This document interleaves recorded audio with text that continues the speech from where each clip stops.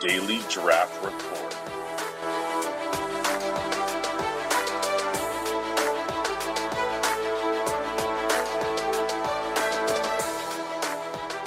Set your DVR to record now. All right, everybody. Welcome into Daily Draft Report. It's your daily dose of prospect information for the NFL Draft, brought to you by Campus to Canton. Make sure you check out the Campus to Canton podcast of families. One of my favorites is the one that's airing tonight on YouTube at 9:30. It's the Devy Debate. They go live 9:30 on Wednesday nights, and then Thursday it's posted as a podcast. So make sure you check that one out. It's one of the more fun ones. All right, tonight's prospect is Jeremy Ruckert, Ohio State, tight end, 6'5", 252 pounds. And if you know me, you know I don't like to talk about Ohio State. So here we are. Anyways, and my guest tonight is Keith Ensminger. I didn't think about pronunciation. Is that right, Ensminger? Honestly, that is spot on, man. Good job. Okay. Good Excellent. job. Awesome. Keith, how you doing, bud? I'm doing well. And I mean, as you can see on video, I've got the Penn State chair behind me. So I also don't really like talking about Ohio State, but we'll suck it up for the team tonight. Yeah, we will not call it the Ohio State. That's for damn sure. No, we will not. We will not. So, all right. And Keith is a fellow writer at Dynasty Nerds, and we've been in leagues together. So I've known Keith, been around Keith for a while. So he's a good guy. We're going to talk about Jeremy Ruckert as far as his prospect recruiting profile. There you go. He is from Lindenhurst, New York. Class of 2018. He is famously, if you follow some of the famous, like the more active people on Twitter, he is Sal Lito's second cousin or something. He's related to Sal somehow. So Sal's been pumping this guy up. He was, getting him in all the Pigs leagues as a Debbie and everything. So I've heard the name Jeremy Ruckert for quite a while. Anyway, he was a 4-star. The 18th, 24/7 had him as a 5-star. He was a 4-star composite. Sorry, I always get those mixed up. But he was the number one tight end in that class of 2018 per 24/7 Sports. Had 29 offers, including Alabama, Auburn, Boston College, much better schools, but he chose Ohio State. Anyways. You're also underselling the fact that he was the number one tight end in that year because a guy called Kyle Pitts was actually rated under him. Pitts was the 5th tight end that year. Right. And if he'd went to one of those other schools, maybe they would have thrown him the ball more than 20 times. Anyways, and Ohio State, he was famously not used a whole lot. He had a couple of huge games, but I mean, 14 receptions his sophomore year, 13 his junior year, only 26 his senior year. So his whole entire career was only 54 catches, 615 yards, 12 touchdowns. So obviously not used a whole lot, and that's kind of what they do at Ohio State. So anyhow, Keith, what traits and attributes does Ruckert possess do you think that will make him successful in the NFL? Ruckert's a big dude. He's got a big frame. At the line of scrimmage, he is a great inline blocker at the line of scrimmage. I put him across from pass rushers. He's going to lock him down. When he's floating out on toss plays, he's got the edge sealed pretty well.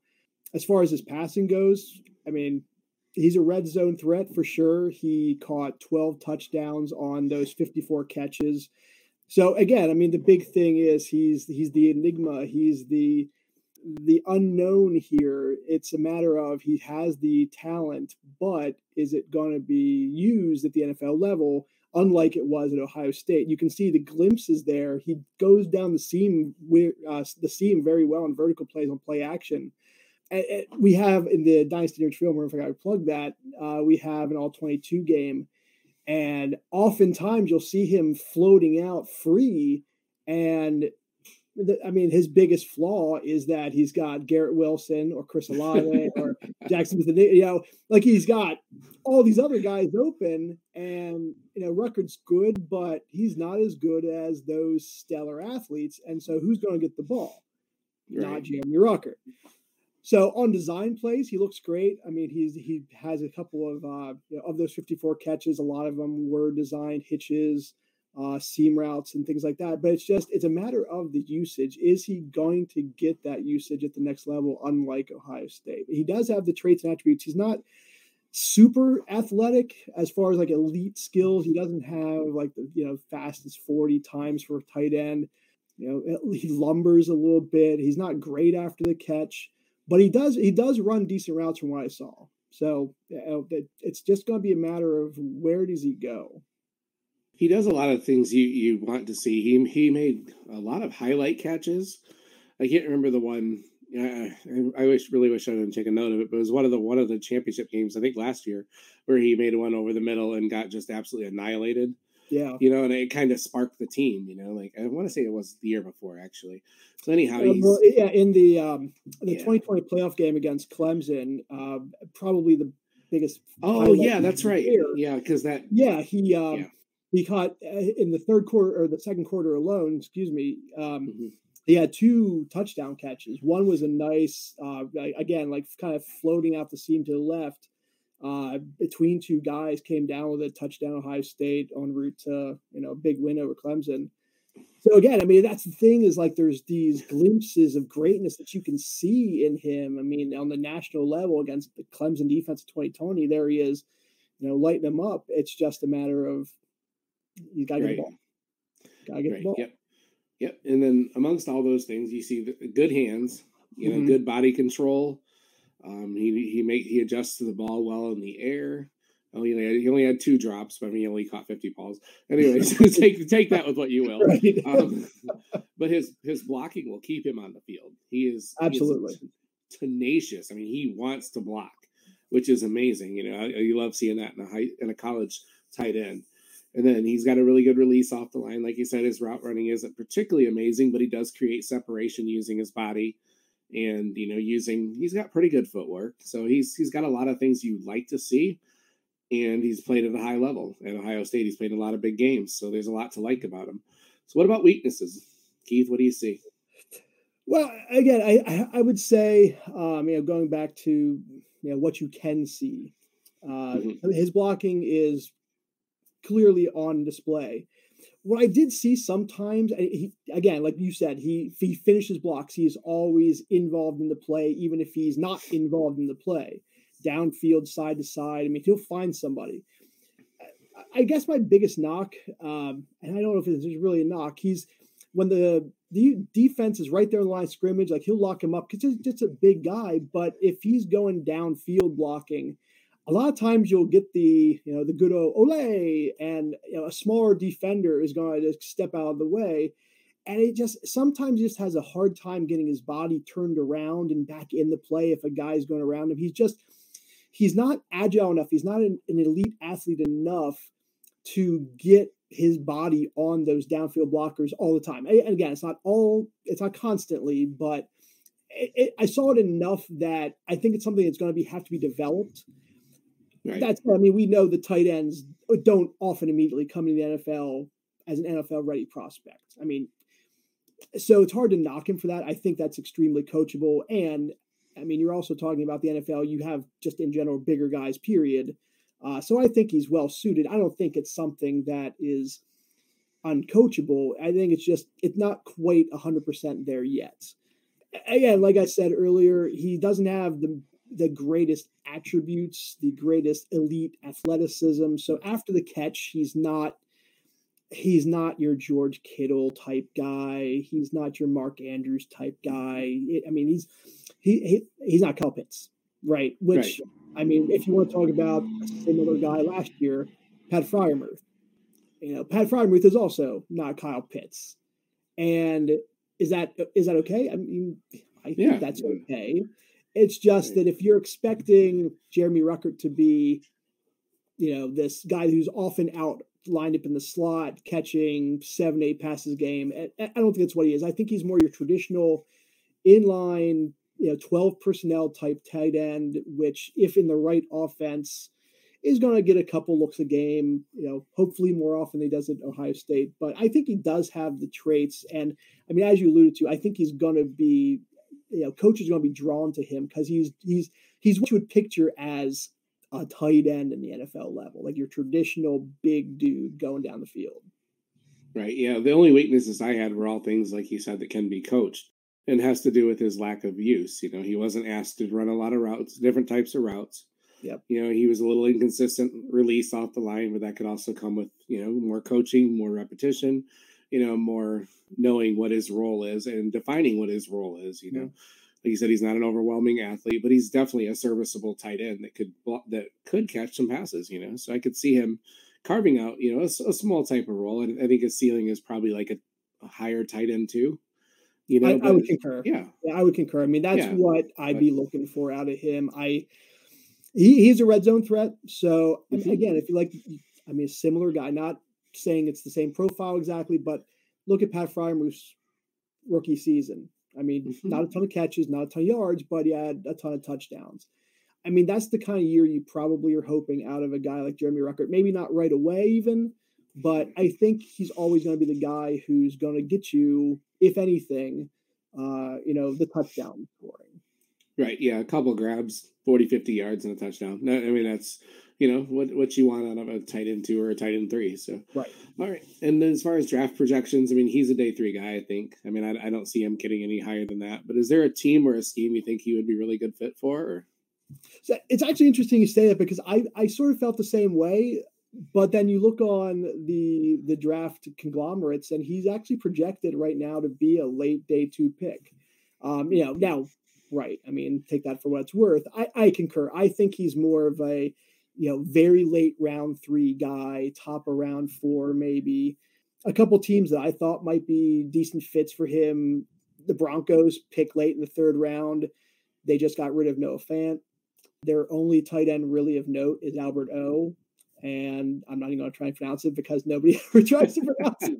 But their other tight ends are Eric Tomlinson and a guy called Sean Byer, who, I'm not even sure his parents know who that is. But I feel like Denver doesn't have a ton of holes and a ton of needs. And, I mean, that would definitely be one area where I'd be looking to take if I were the Broncos GM they have the receivers. They clearly have the running backs. Albert O is equally as inexperienced, and he's not exactly known for his inline blocking either. I think that'd be a great fit in Denver. I feel like everybody says this with the Chiefs the last couple of years, but the Chiefs picked late 3rd at pick 103. Kelce is not getting any younger. He's going to be 33 in October, which again, I feel like we've probably said this for years now, but the only people behind Kelce are Noah Gray and Jody Fortson, and Fortson's coming off an injury. I think Noah Gray is also both late round picks. I think Fortson might even be a UDFA guy. It's clear there's a transitionary period in Kansas City. I mean, they got rid of Tyreek. They're trying to cut some salary with the incoming bump in Mahomes' salary. So I think Rucker would be a good fit there. I mean, he's the Andy Reid sort of prototype for his offense. And I mean, that's the thing is if the Chiefs would have drafted him, I mean, his ADP is going to, take off. In a similar role, the 49ers draft in pick 105, late 3rd, I think for the same reasons. George Kittle, he hasn't played a complete season since 2018. They have the right kind of offense for him. Behind Kittle, they only have Tanner Hudson and Charlie Warner, which again, nothing notable there. They have a pretty complete team, and I think that would be a decent pick. And then because he is the pride of Lindenhurst, I know the Jets were originally looking at him, my team, but they also signed C.J. Uzomah and Tyler Conklin. So I would guess they're probably out on an early-ish tight end, but right across the stadium. The Giants, I mean, you look at who the Giants have at tight end. They just lost, if you want to call it lost, Evan Ingram. And so their starting tight end is Ricky Seals-Jones. And that doesn't excite me in any way, shape, or form. And so, the Giants do have a ton of holes, but I mean, again, you always look for that homecoming type thing. The Giants pick early 4th at 112, pick late 3rd at 81. So, I mean, if they're looking to do something on offense because they just don't have anything else, I think it'd be a great fit for the stadium, the home team, and also, I mean, just the being a Big Ten guy. I mean, he reminds me. I mean, I'm an older guy. He reminds me a lot of Mark Bavaro. Nobody, Mark Bavaro, if you remember him, big dude and caught passes and tight end. That's Jeremy Ruckert. I've mocked him a couple times at the Bengals too, just because. Why not? I mean, they don't need a target hog at tight end. Sure. They've got enough guys that need targets there. So I think he could slide right in there and be a pretty good tight end, and they wouldn't have to use the draft capital on him either. So Right, Yeah, and, it is. and the thing with the Bengals is, I mean, because he is such a great blocker, on the line of scrimmage. I mean, that's exactly the kind of guy they'd be looking for, and he has just enough passing talent that I think he'd fit in that offense. Now, again, I mean, you'd have the similar problem if we're talking about fantasy in Cincinnati. It's like, what, is his ceiling CJ Uzomah, because we saw what he did. Right, exactly. And again, I mean, there's nothing wrong with that. It's hard to start a guy like that, but I mean, that's probably what we're looking at with Jeremy Ruckert's career. All right, and then in rookie drafts, were you targeting him? Superflex tight end premium, third round, fourth round. What do you think? I personally, I mean, unless there's like an offensive fit that I just love, somewhere where he's going to get playing time pretty soon, I would say fourth round. See the pro. Yeah. It's pretty well documented at this point. This is a very deep draft. There's lots of decent receivers, decent running backs people are going to want to take a stab on. I would just think that I would want many of those guys, not to diminish Ruckert, but more so, there's probably other guys. If I'm on the clock and I see him versus, a dart throw running back, a dart throw receiver who was drafted with day 2 capital, I'm probably picking those guys over Ruckert. So, right, he is. I mean, if I'm only rostering, a tight end that I need a backup, or a tight end 2 type guy, I mean, that's what we're saying. He's your tight end 2 that is going to get you a couple catches each week, maybe, and just hope for a touchdown.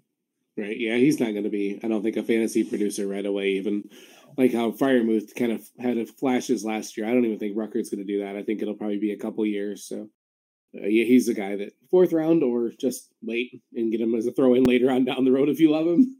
Right. That's kind of, yeah. So, all right, Keith, thank you very much for coming on. Can you tell everybody where they can find you? Tell everybody where they can find you on Twitter and what you're working on, man. My Twitter handle is at the Sming Dynasty. My last name's Ensminger. Nobody can pronounce that, so everybody calls me Sming. So at the Sming Dynasty on Twitter, and I'm on Dynasty Nerds, writing a couple articles. I am currently doing another rookie profile on Velus Jones Jr., who is not as old as I am, but he's pretty old, so be on the lookout for that. How old is he? I didn't know he was that old. I think he's going to be 25 when the season starts. Oh, he's dead. He was born. He was born in 97. I had to look at it twice. I'm like, this can't be serious. Crazy. Yeah, it's serious. He only 2 years younger than Malik Willis. No, I'm just kidding.